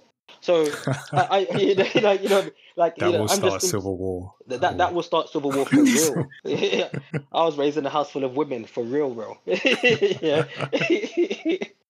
But yeah, it's just, it just boils down to that thing of, just people in charge and choice, and when is it right and when is it wrong. Like, no matter what, no matter, when you think of, as long as we've all been alive, that's always a thing. And it becomes more and more apparent as you get older. Like I said, we're now at a certain age now where, if this was real life, we'd kind of be like, I don't need that headache. Tony Stark's kind of saying what I want to hear right now, because I don't need that headache in my life when someone comes to take over. So you have that type of mentality now, even more with social media. You've got people just clashing heads all the time. And it just reminds you, watching Civil War as well, that, listen, just because we don't get on just because we don't agree on something doesn't mean that we shouldn't get on. And that's becoming more and more apparent now. You don't believe, you can respect something, but don't believe in it. And that's it. You've got a war on your hands because you just don't, you just choose not to believe what that person is saying. So it just reminds me of like the dark side of the human race. But there's hope still. 2021's coming. I feel like it's like a slice of life kind of film, because it just delves into so many human things that, it's just, it's everything, every friendship, like, can relate, even down to the, each side had their like group. You get that, don't you, when you're having like an argument with a friend? Yeah. Everyone kind of like chooses a side. And I think it's just a very reflection of like humanness, and maybe a reflection of some things that as a human race we need to work on: communication, empathy, and understanding. That we can do better at. So the next question is from Kota Kitty on Instagram. This is the first we see Tom Holland's Spider-Man in the MCU. Do you feel they did Spider-Man justice? Oh, emphatically yes. Yes. Emphatically yes. He was amazing. He surpassed every expectation that I had of him. He's just gone on from strength to strength with that character. From Spider-Man: Homecoming, which is another film I absolutely adore. Up to Far From Home and his appearance in the Avengers movies as well. He's been phenomenal. He's come to embody, all of the good things that character represents. He came to embody very, very quickly within Civil War, and he just seemed to get it instantly got it with what that character is about, why he's so relatable to people, and why he's, Spider-Man is such a beloved character around the world. Got it instantly, and his portrayal was fantastic. So yeah, totally totally think he was phenomenal in this movie. Yeah, I was just saying he had a good introduction that also sort of embodied the character, like we said, without getting bogged down with the having to go over the origin story. He just was the character and that we know, but he played it so well, and he came in as we would expect a 16-year-old who's just discovered his powers to come in. He just played it so well. No, because I was gonna say, like, the reason why I think all of that works so well with him is because for the first time ever, he was played by a kid. Like I think that's the one thing that we've when we've got Tom Holland and looking back at the other versions of Spider-Man, some people will say some are rubbish, some people like more than others. I think they're all good in their own right. But it's the one thing that you always notice is, like, you look at Tobey Maguire and you're just like, you still look young, but you've got that young man, old man face. Yeah. Like, and so like, same thing with Andrew Garfield. Like, you kind of got that receding hairline. Not say that's a bad thing, because I'm going bald myself, but if you're in school, you shouldn't have that already. Not say that it doesn't happen to people, because I'm not trying to fun, but you know what I'm trying to say. And I think Tom Holland brought that youthfulness with him into the character, and that's why it just made everything just that more believable, and that's the reason why he knocks it out of the park easily. Yeah, he's got a bit of a baby face, so it definitely helped bring that in, and he just plays that like fresh teen yeah so well. I think he done a great job and did do it justice, because we've seen the Spider-Man story like however many umpteen times, and to come in and make you feel like, wow, I want to watch more of this so much. No, I want to see more of this. I think he done very well in that role. And yeah, great introduction and great delivery of hilarious lines of being like, oh my God, like when he Am I doing the right meets thing? Captain America and he like salutes him. Just that whole, every moment in that fight scene. It's like, it's just brilliant. Who is he fighting? And they're like talking. Is it Falcon and Bucky. Yeah. And Falcon's like, not usually in a fight, there's not this much talking. It's like, oh yeah. And he's just like learning how to fight with these Avengers and but Captain America gives him his credit. Yeah. Near the end of that fight, which is a cool moment as well. well. When they're like, oh, where are you from? Queens, Brooklyn. Yeah, you got. What did he say? You've got guts or something? I don't know. Yeah, you got. Said you got heart, kid. Where are you from? Yeah. And it's lovely. I was gonna say, do you want to know something funny as well? Like, it just shows you how much Tony Stark and Steve Rogers are so alike anyway, because they both, just like how much they look at Peter Parker, they're just like, wow, this kid's got something. And they also want to protect that. Yeah. So the next question is also from Kota Kitty. Oh, it's kind of a follow-on from the same question. Were you excited at his big reveal in the movie? Yeah. Yeah. Yeah. That was a good one. Yeah. I was, but in hindsight, I wish, like, there's that part of me that wishes that. I mean, I'm going to throw this out there. Imagine, like, they had all the Civil War trailers, and there was no Spider-Man in it, and all of a sudden you watch it, and he just turns up in Queens. Everyone's like, yeah, what? That would have been. What the hell is he doing in Queens? Yeah, come on, people would have had heart attacks. I feel like they could have done that as well, and just let the chatter, like, once the first group of people saw it, let that, because obviously it gives the movie an extra boost having Spider-Man in it. But I feel like that could have happened really naturally, and they could have still, like, people would have still been like, okay, I need to see it tomorrow, and still hit their box office release, Yeah, I think I would have loved that too, but I can understand why they did it. I mean, at the end of the day, he is their flagship character, and yeah, exactly, money. So as much as people were always going to turn up to see a third Captain America film at that point, why not guarantee a few more people go and see it by saying, look, we've got Spider-Man in it as well. you know. So yeah, you know, it made sense from their point of view. But yeah, as a fan, that would have been crazy if they'd said nothing at all, and then it just, you know, and then he's just revealed in the movie that, yeah, as Rich said, there would have been a lot of people calling ambulances, I think, at the cinema. So that is it from our questions.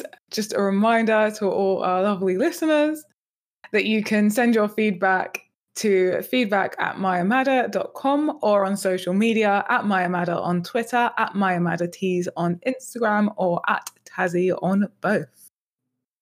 And that brings us to the end of our show. So thank you to Rich and Jason for coming on for the third time and chatting some comics and comic book movies with us. Thank you, man. It's always a pleasure to be on the Story X Story podcast, and it's always fun to chat to you guys. Appreciate man, it's been nice. Good to be back. Call us back again, man. Wow, you want to come back? Oh my god! We'll take you up on that.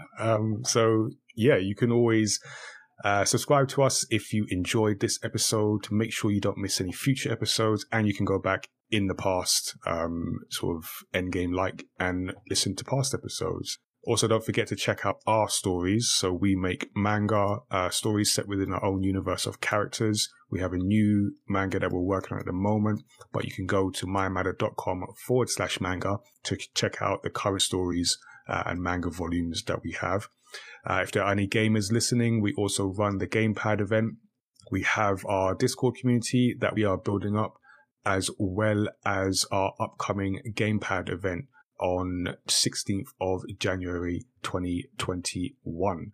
Aside from that, stay tuned because we will have more podcast episodes with creator interviews, video game discussions, and deep dives into stories across pop culture like the one you have just heard. You can always give us a shout directly. Our email address is feedback@mayamada.com, and our website with links to subscribe is mayamada.com/storyxstory. So until next time, stay tuned, stay safe, everyone.